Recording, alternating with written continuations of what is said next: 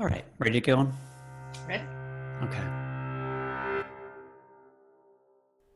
A historic moment. We've heard this phrase many times over 2020 and into the new year. It may feel like it has lost some meaning at this point, but there really isn't a better phrase to describe what we're all experiencing. In this episode of Stories from the Floodplain, we're honored to be joined by Colin O'Mara, President and CEO of the National Wildlife Federation. With the upcoming inauguration of President-elect Joe Biden, Colin gives us insight into what the future might hold for the environment, public health, and the climate crisis that isn't slowing down. He also discusses how the roles of environmental organizations are shifting during a time of significant social change and division. What bold actions do we need to take to address some of our biggest issues of the day? PRN's Robert Hirschfeld leads the conversation. Let's begin. I'm here today with Colin O'Mara, President and CEO of the National Wildlife Federation. Colin, thank you so much for joining us on the podcast. Yeah, thanks for having me on, Robin. Excited to be with you. How are you doing? How is 2021 treating you and NWF?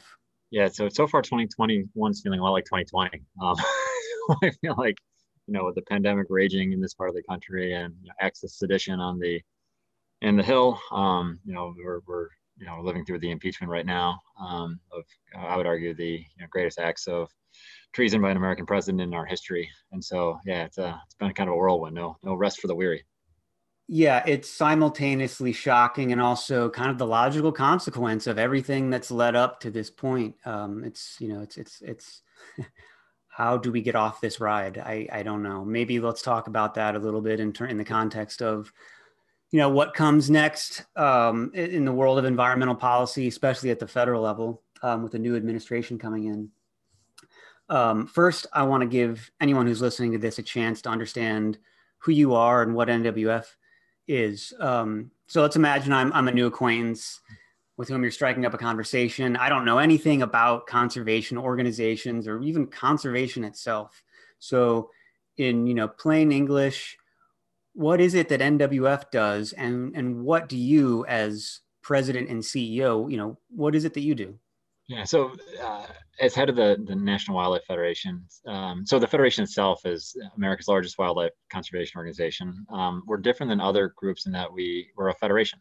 We have amazing state affiliates in all 50 states, like Prairie Rivers, and we try to bring together folks across the political spectrum, across the demographic spectrum, from all corners of the country, trying to find that sweet spot of things we can actually agree on as Americans for our natural resources, for our air, our water, our wildlife, and increasingly working to try to address longstanding environmental injustices as well.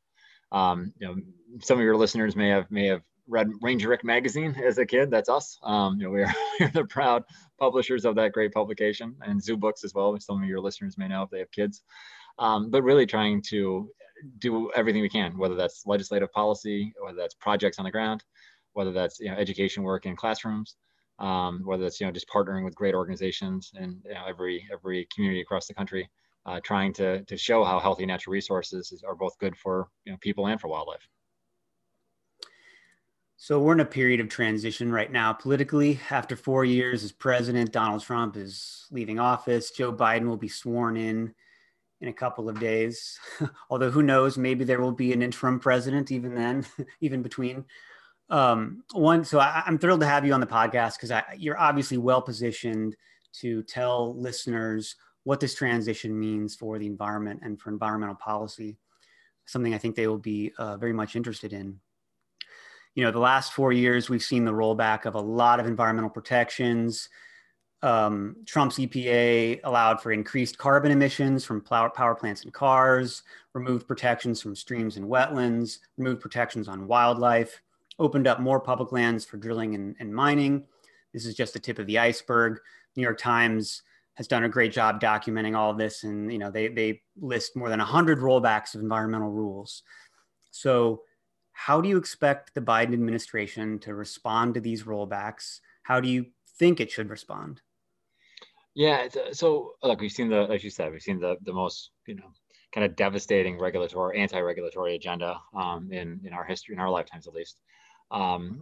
over the last 4 years. And at the same time, the challenges we face are, exacerbated, both because of those rollbacks as well as other challenges we face. And so, I mean, you're going to see this scenario where the Biden administration is going to have to simultaneously rebuild institutional capacity, because there's also the institutions themselves, especially like EPA, are down. So many bodies, so many career experts have retired or just left. You have to kind of restore basic protections for clean air, clean water. As you said, we've seen everything from protections that would have prevented, would have reduced mercury emissions, or the amount of hazardous and toxic chemicals in our air and our water being eviscerated over the last few years. And at the same time, we know that we're facing an escalating climate crisis that threatens all kinds of to wreak havoc on communities and on in all kinds of ways, from more extreme weather events to higher temperatures to sea level rise to more the spread of disease and everything else. And so, I mean, I think what you're going to see is kind of a significant prioritization of the ones that are going to have the biggest impact, and really trying to focus on reductions that have focusing on reductions that the work to achieve those reductions are also going to create a lot of jobs.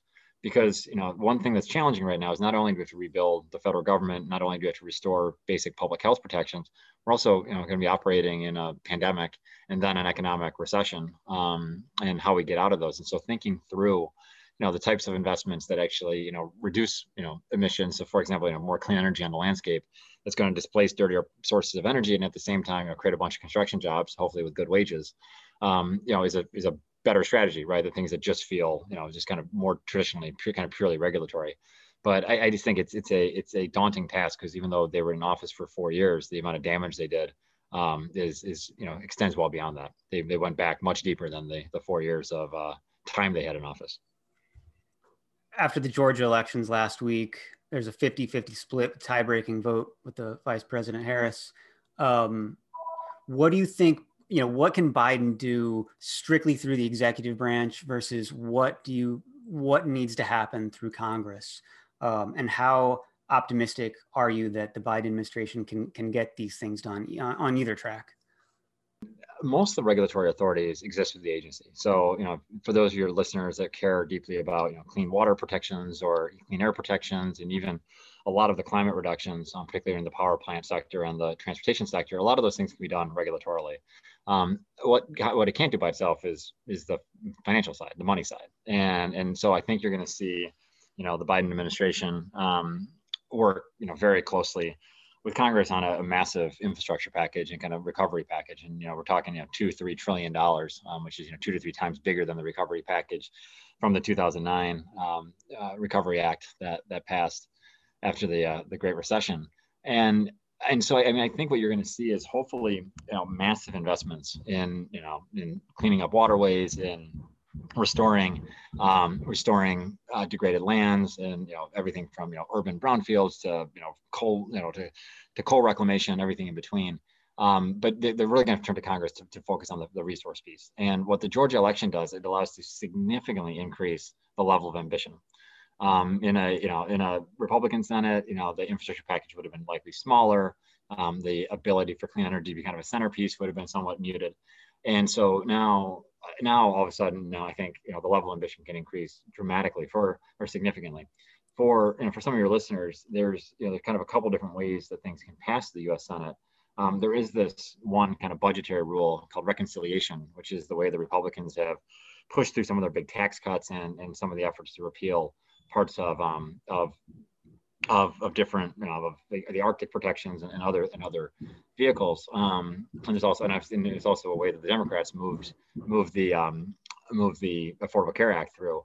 And so you could use that vehicle to move a massive infrastructure package. And so we've been working with folks on both sides of the aisle trying to make this bipartisan, but if it can't be, then not sacrificing it to the level of ambition just because of vote counting, really trying to have as much as possible, because I'm convinced that the best way to achieve emission reductions and kind of a lot of the natural resource improvements that we need in the immediate near term is going to be more of a directed investment strategy than a more traditional regulatory strategy.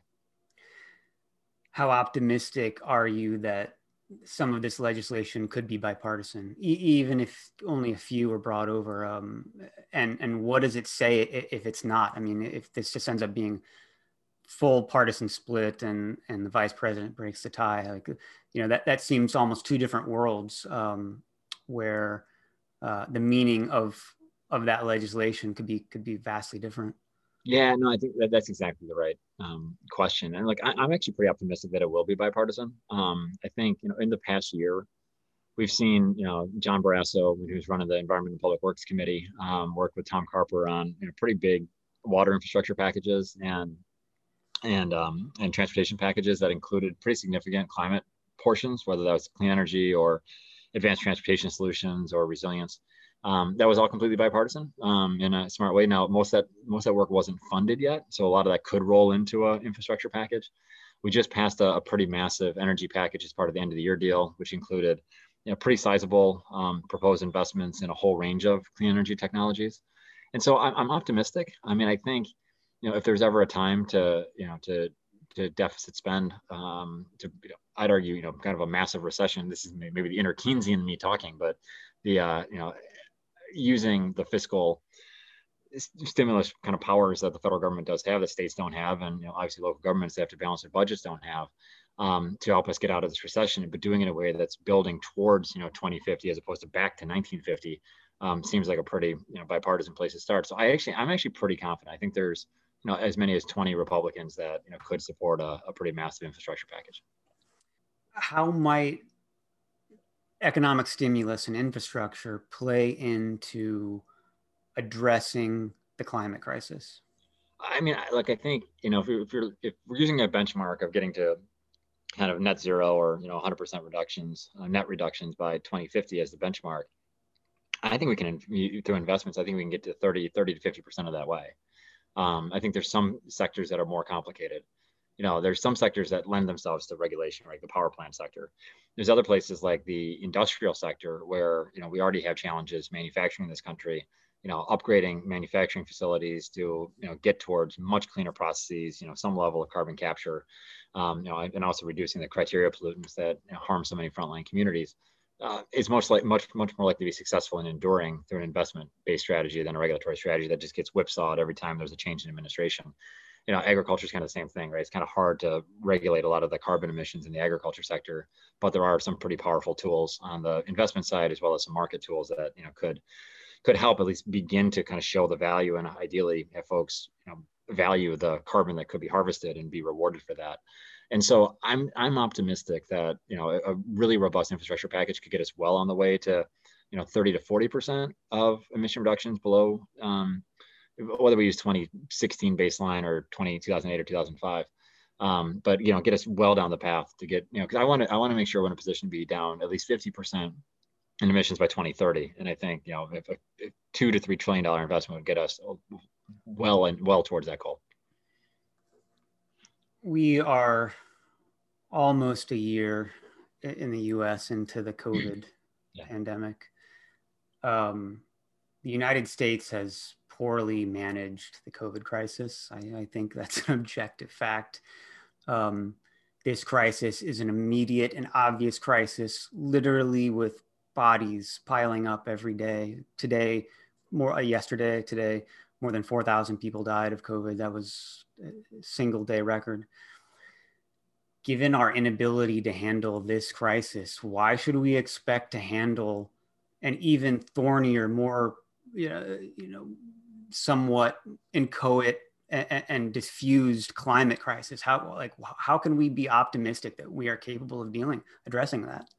Yeah, and I appreciate the question, Robert. I mean, I think leadership matters and competence matters. And, for the last few years, we've had folks leading agencies whose primary goal was kind of antithetical to the mission of the agencies that they were leading. And we had a president that, didn't really have interest in leading on these issues and actively opposed, basic science and, just showed a complete disdain for trying to make progress. And so, I think, we have to win the battle of kind of convincing folks to have confidence in the competence of government again. But we don't have a choice. I mean, there's, the catastrophic consequences of failure are just mind blowing. Even just what we've seen the last few years with, historic levels of fire and the intensity of them, and some of the floods we've seen in your neck of the woods, some of the challenges we've seen on the East Coast with some of the hurricanes. we don't have a choice. And so I think it's one of those places where, having, folks of goodwill all, kind of part joining effort to try to make sure we're not just making the big changes in legislatures, but also, through the executive branch, through state governments, is going to be incredibly important, because we've really put ourselves behind the 8 ball with 4 years of, kind of sliding backwards. Now's the time to show that we can actually make big things happen again in this country.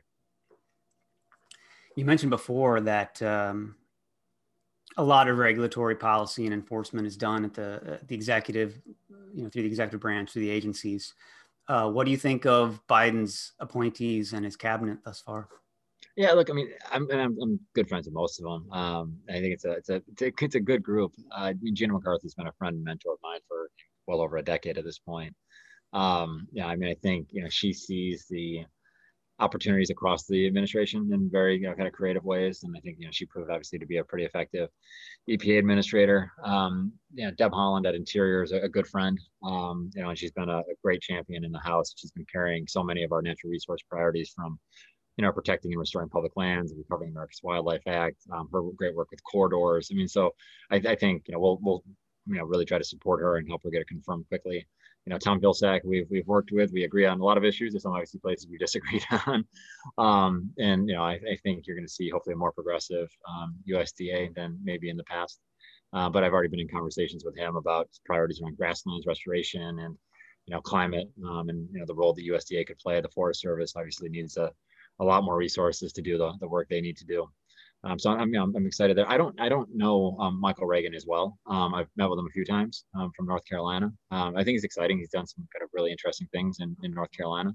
EPA needs work. I mean, the staffing capacities, like I mentioned before, they're down so much. It's really terrifying.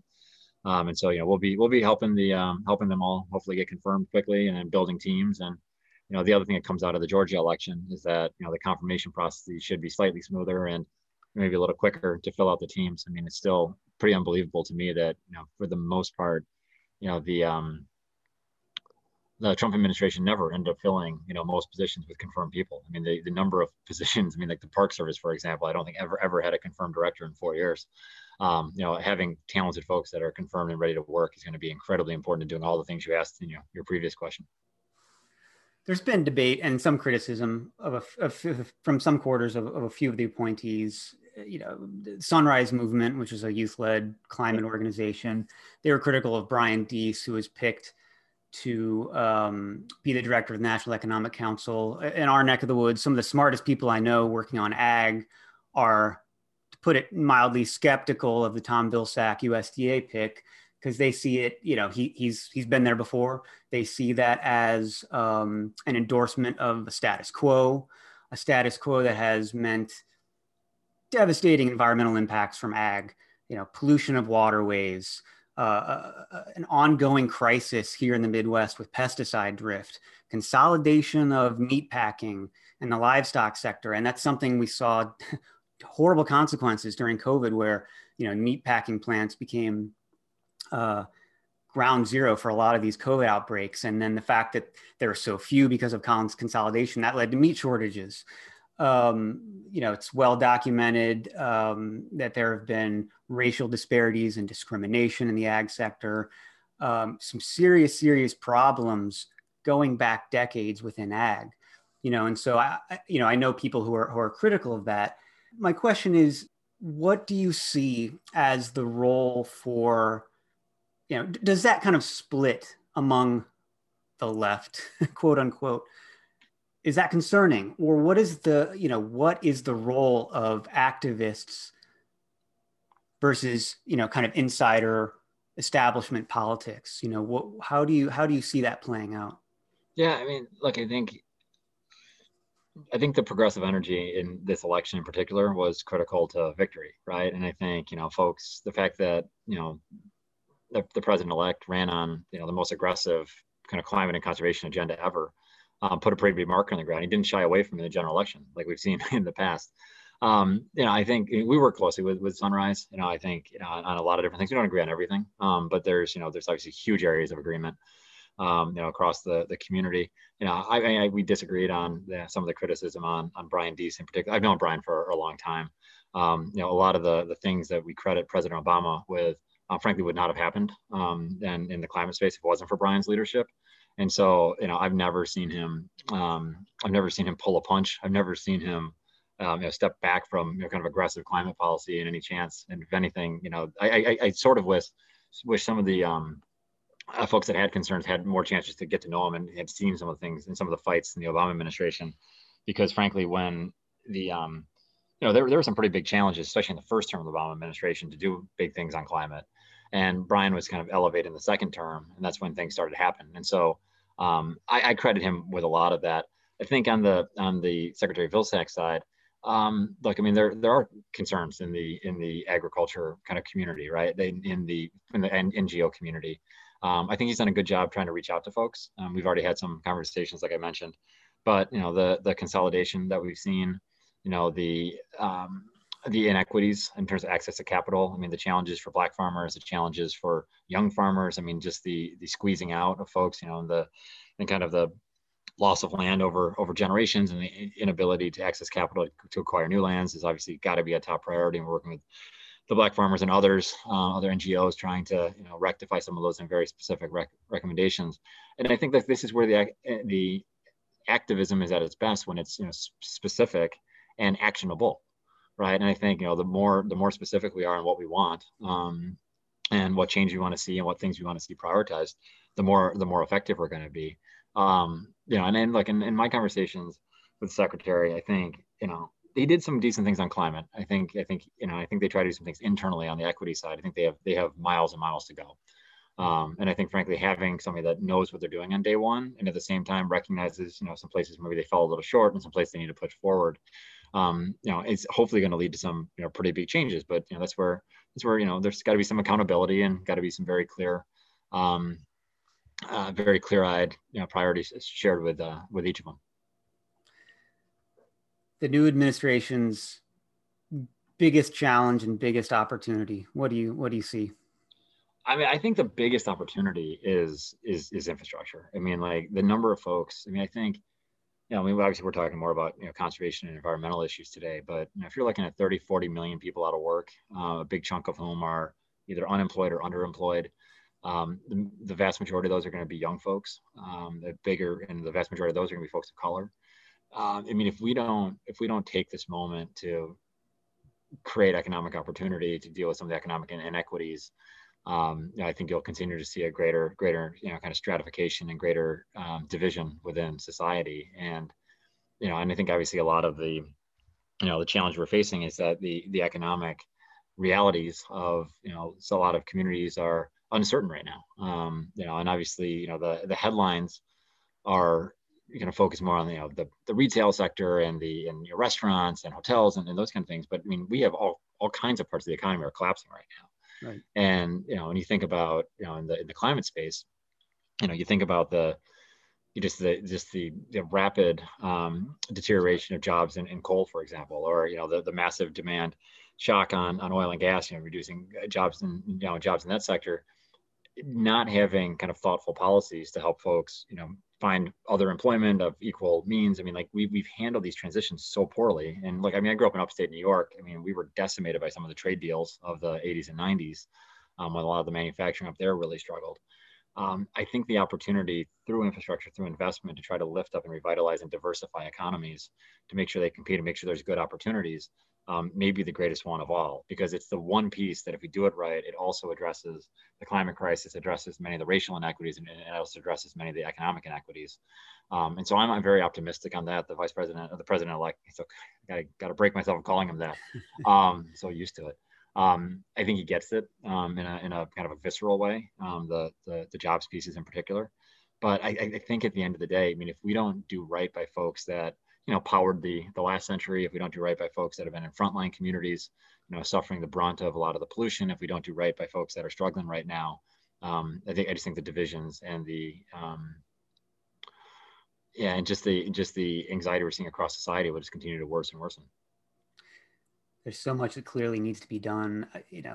In Chicago, there's a huge lead pipe problem. I mean, from there to rural Illinois, reviving rural communities and farming. It's, Yeah, I agree. It would be a shame if we missed this opportunity. Yeah, well, and to that point, right? I mean, like we've been working with your team and others on kind of promoting the idea of restarting the Civilian Conservation Corps, right? Finding ways to put a ton of folks to work. And again, there's some infrastructure stuff you're going to need, skilled laborers and the union and the building trades to do. There's also a lot of other work that, maybe doesn't require the same level of skill or could be done in partnership where folks are in, pre-apprenticeship programs or kind of a pathway to a career. But I mean, God, we've allowed so many things to, kind of crumble on over the last couple of decades and so many systems to fail. And I just think there's so much work to go around. It would be a shame to not use this moment to both fix so many things that are broken while hopefully building skills and careers that are going to help uplift families for the next generation. So I want to talk a little bit about move away from policy and talk a little bit about what organizations like ours ought to be doing in this moment, 2021, to meet various challenges that we're facing as collectively as a society. NWF is a big tent organization. You pride yourself clearly on working with left and right, red and blue, urban and rural. But you can't deny that environment and climate has, much like everything else in this country, become deeply, deeply politicized. Though I think even more than about politics, it's really about culture. It's become one more front in the culture war. Is there a path to moving protection of the environment and protection of human health and taking action on climate, all of which are interrelated? Is there a path to moving those out of the culture war? Yeah, I mean, I do think there is, and I think some of it is really showing the benefits locally. I think a lot of the opposition that's kind of emerged over the last several years. I mean, some of it's obviously very well funded at the corporate ranks, but a lot of it, I think, it comes out of fear of losing jobs that they have and not having confidence that the jobs of the future are going to emerge. And so I'll use the transition to clean energy is a good example. The average person that's moving, the average barge worker that's moving coal on the Ohio River right now, probably making $80,000 a year. Average solar job right now, in some places is maybe as little as $12 an hour, $14 an hour, right? And so if we're saying that we want you to move into this other sector, but the sector is going to pay 40%, 50% less than what the work they're doing right now, it just creates economic anxiety. And so I just think it's always easier to rally around kind of what you have, and I think we see that over and over again. We see that in the agriculture space. We see it in other places where folks are hesitant to change because the uncertainty. And I think a lot of the uncertainty is economic. Obviously, it's other factors as well. But I just think in the last Congress, watching like the Great American Outdoors Act pass, watching things like the public lands package. There's a bunch of sportsman work. There's a bunch of things around water infrastructure that were completely bipartisan, right? And so there's something there, right? The energy package that just passed as part of the end of the year package. So I actually think that the politics are moving pretty quickly right now. I attribute some of it to just the inescapable, undeniable impacts that we're seeing on the ground. I think because I'm not seeing the level of denialism that we saw 5 years ago, right, or 3 years ago even. I mean, I think when community after community are washed out by floods or fires, or I just think there's a acknowledgement of the science. Now, I'm not proposing that means everyone's going to be for carbon pricing tomorrow or going to be for kind of some version of a Green New Deal. But like, I do think that if I think the president-elect said it right. If climate equals jobs, right, we win, right? If environmental restoration, environmental protection means more prosperity, like we win those arguments. If it's seen as a job killer, particularly during a recession, we're going to continue having these both regional and kind of sector by sector battles that we continue to be in. And there's some places where we got to tout the successes that we're having, right? I mean, we know places where we've done good work on remediating lead, right? The kids are healthier and they're doing better, right? Like we know there's places where folks have adopted more sustainable practices in agriculture are actually more profitable, right? That they're able to sell into new markets. I just think we have to find better ways to communicate, kind of the successes that we're having and to hopefully scale them up that way. The first time in my life, the peaceful transition of power from one presidency to the next is in question. There are many reasons to be concerned about the health of our democracy. I think one thing that's driving that is that we cannot agree about facts, let alone responses to facts. And much of the country is awash in conspiracy theories and misinformation. How do we operate in that world? How do you take good faith efforts? How can you move forward good faith efforts to address some of these problems when we just can't agree on what is? Yeah, no, it's like this is one of the biggest challenges we face, right? I mean, the days of of Cronkite, kind of having a singular voice on the news, right? It's been obliterated by this just the range of outlets with a very specific agenda behind them. So much of the advocacy work, in the advocacy community has been built around this idea that if we just had more science, we just had more facts, we just had better data, folks would make good decisions. I mean, in hindsight, I mean, that did incredible good, right? I mean, like you think about the great acts in the 1970s, and obviously, science and data were driving behind it. I do think in our rush to build so much kind of technocratic expertise that we've forgotten a lot of the social science. And I think especially as some of the bigger groups have become more national and even international in some cases, not so much us, but some others, that the hard work on the ground is often being missed. And then a lot of it comes back to like actual conversations with folks. And I often say that it's one thing. I mean, if somebody's like hearing a lot of disinformation, if you're just feeding in additional information that's more accurate, it all seems like noise. But if you can connect with somebody what they're seeing on the ground, the experiences that they're having, right, then at least you got a fighting chance. And again, I'm not talking about the folks that are buying some of these kind of crazy conspiracy theories, but there's a lot of folks that when you're talking about like fires raging in their backyard, right, or a flood that wiped out their property, or a hurricane that is more powerful than anything we've ever seen. There's a connection point there at least to begin a conversation about kind of real facts and on the ground. And one of my very first jobs in government, I was an intern just for a very short amount of time for a senator from New York named Daniel Patrick Moynihan. And he had this great saying where he'd say, everyone's entitled to their own opinions, but not their own facts. The fact that we are in a place where folks come with their own facts that are, many of which are just made up, just shows how much work we have to do. But I do think it's critical for NGOs in particular like ours to be engaged in actual direct communication with people and not assuming that stuff we put out through social media is going to kind of get the job done just because there's so much disinformation. And it's harder that way, right? I mean, going person by person is exhausting, but it's also the way to make meaningful change. And I mean, some of the last folks we've hired in our fantastic agriculture program have been social scientists, trying to think through how do we work with folks, how do we communicate in ways that are better and that can actually penetrate given all that we're up against. 2020 put the spotlight on racial justice in a way and at a level that I had not seen before. And at least for a moment, there was kind of a mainstreaming of what was once maybe radical rhetoric and policy around racial justice, policing, social justice. I think part of that was a recognition on the part of organizations and institutions, both large and small, that these organizations and institutions had not been working for justice, that they weren't benefiting everyone, and in fact, might have been upholding injustice.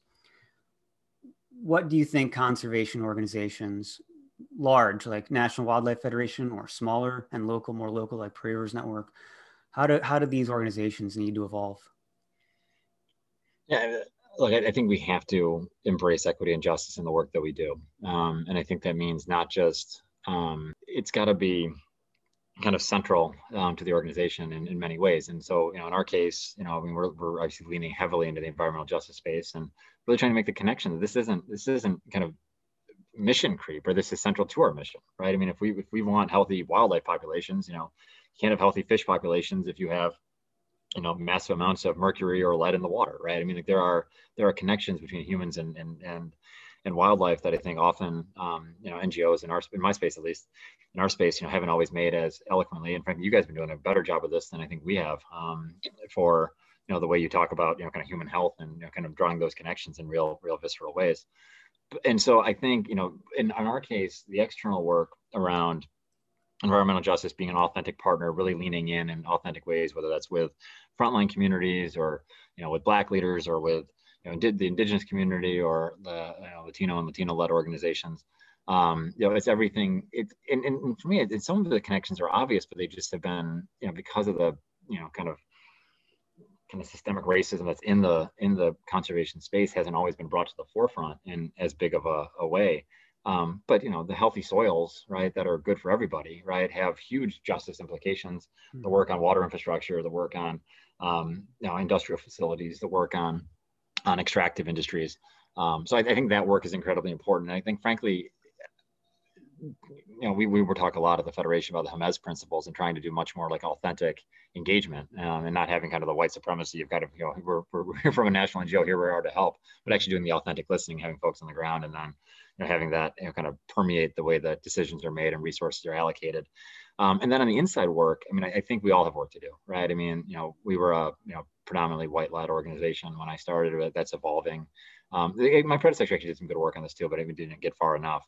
But we do have a kind of a challenging culture for folks of color that we're working through, and trying to bring more folks on, trying to build folks' equity competencies in real ways, trying to hold people accountable for their equity competencies, and really trying to make sure that we're rooting out the some of the more racist systems and just challenges that folks face on the burdens they have to carry, many of which just because of people's implicit biases or kind of a lack of understanding often manifest and end up causing significant harm. And so we're working on that right now. We have a ways to go. I think one of the first steps is naming it and being willing to admit that we have a challenge, and bringing in the expertise to really work through it. But we have to evolve. We have to become, as Mustafa Santiago Ali, our fabulous vice president for environmental justice, says, we got to become a 21st century organization, and the only way to do that is have real talk, where we actually talk about the challenge we're facing, where we're trying to go, and how we're going to get there.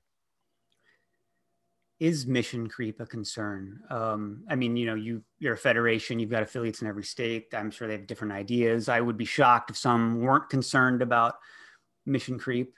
From our perspective, it is direct line, with racial injustice, environmental injustice. Downstream communities are often people of color getting bearing the worst brunt of pollution, or lead in drinking water, air pollution. And then there are issues that may not be as obvious. For example, Sierra Club, one of the most well-known environmental organizations, last year in the wake of the protests around the extrajudicial killings of George Floyd and Breonna Taylor and others, they called for defunding the police. That's maybe an extraordinary step for an environmental organization. How do you evaluate the boundaries at NWF or another historically environmental organization? How do we evaluate the boundaries you set up on the scope of your work? There's so many morally urgent issues, literally life and death issues facing communities, our country, the planet itself. Can you be everything at once? And how do you decide what to do? Yeah, no, we're struggling with this right now, right? And in real time as we speak. I think for us, we also agree that a lot of these things are a straight line, right? Having, especially things related to public health and human health, when they're environmental drivers or pollution drivers that are causing the harms. So I think that's pretty straightforward. I think also getting at some of the systemic inequalities that are preventing folks from being able to kind of realize their full potential are also really connected. And I think it's an interesting evolution. You've been part of the Federation family for a while, and I think there's conversations we can have today that we couldn't have 3 years ago around these issues. I think there's a awareness that if we really want to build true political power and really win some of these bigger battles, we need to be much more intersectional in the way that we kind of think about coalitions and the way that we do our work. And so I don't know. I'm actually proud of the kind of evolution we're going through. And again, Sierra Club is probably a little more on the vanguard than we are on some issues. But at the end of the day, a lot of the same challenges that are affecting Black folks living in a frontline community in a more urban environment are similar in many cases. The same issues that are affecting poor white folks that are living in a more rural environment. And a lot of the especially pollution related, health challenges, we can find ways to actually stitch these things together. In the last package for water infrastructure for the SRFs, the state revolving funds. The very conservative senator from Wyoming included an entire section around helping frontline communities and having a lot more set asides for folks of different income levels and trying to make sure there's more resources. And again, he was thinking more about it from rural folks having nitrates in water systems and in Wyoming more so than folks that are in Chicago that have lead pipes. But the policy mechanisms are the same. And so I think for our federation, I think, as long as it comes back to people and wildlife and natural resources, we'll keep making progress. And I think folks are thinking about things much more intersectionally than a few years ago. I think it's moving very fast right now in very encouraging ways. And that's just a matter of landing the policies that we need to make the change we want.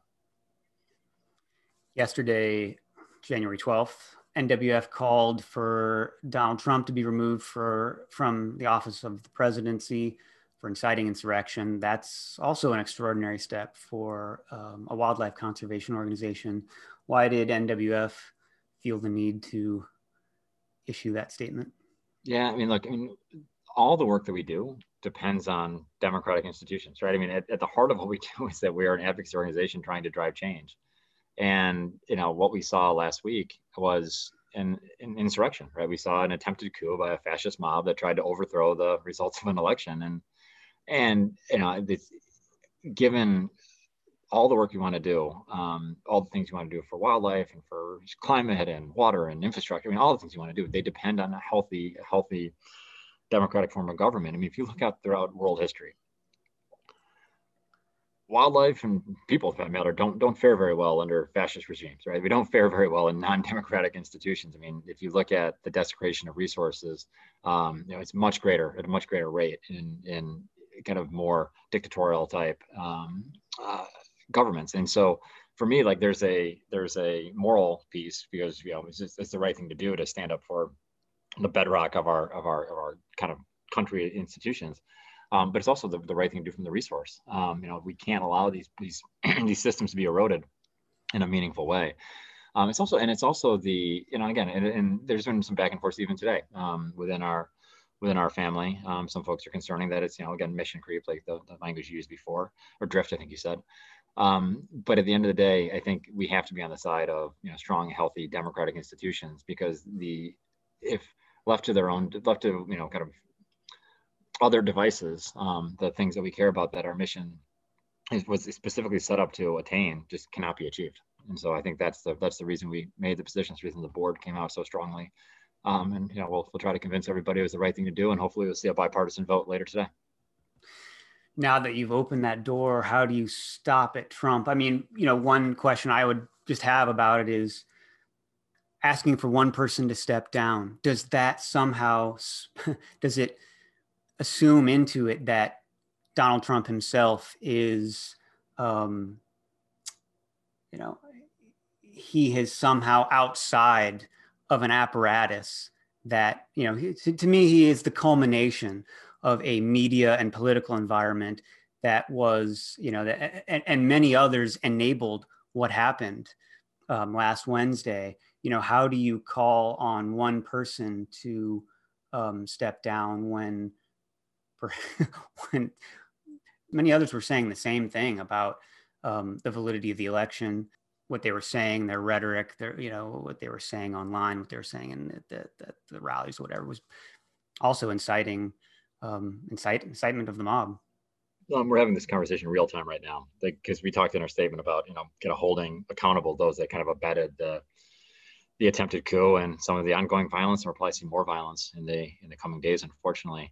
I think as it becomes more and more clear that certain individuals kind of conspired with the infiltration of the Capitol, of course, I think you're going to see movements to try to expel some individuals who or at least censure some individuals. And so I think as we learn more, but I agree with you. It's not Trump is obviously the instigator in many ways, but he's not an individual actor. He's part of a bigger system. And so we're already talking about focusing our work on those that did not participate, right? Those that stood up against the objections, that not working as much with some of the others. But that's a conversation we're in the midst of right now, and I think we're going to learn a lot more in the days ahead, because so far what we're learning is terrifying about the level of complicity. So how would you recommend that people who don't work in this space, that it's not their job, they are supporters of NWF or they're supporters of Prairie Rivers Network, but, they are lay people. How can regular people engage in what we're trying to do here? What is the most effective way? Yeah, I mean, look, folks are busy, right? Folks are trying to put food on the table. They're trying to, raise their families, everything else. There's so many different ways to get involved. One is, become part of the organizations, right? I mean, join Prairie Rivers, join the Federation, or better, join both. There's a lot of opportunities for activism, even during a pandemic, ways for folks to get involved. We have a ton of, programs with, cleanup, projects. Folks want to get their hands dirty or stuff with schools if they want to be involved with kids.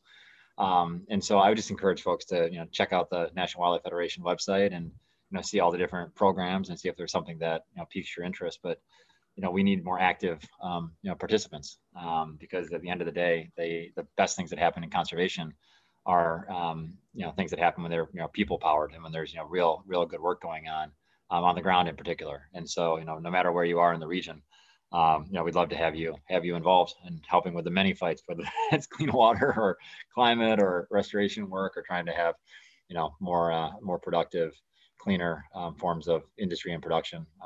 Lots of opportunities to participate. Colin, I want to thank you for your time. Really appreciate it. Thank you so much for joining us. I appreciate you guys. I love working with you, Robert, and the whole Prairie Rivers Network team. So appreciate you guys are part of the Federation family. President-elect Joseph R. Biden's inauguration is set for January 20th. And as we heard from Colin, there are reasons to be hopeful for the future. Still, work from organizations like the National Wildlife Federation and Prairie Rivers Network continues to be more important than ever. We will continue to push for the reversal of so many policies and laws under the Trump administration that have set us back, that have put people and the environment at risk, that have made it even harder to hold polluters accountable. Again, thank you to Colin for joining us for this episode, and thank you for listening and for your support. See you next time.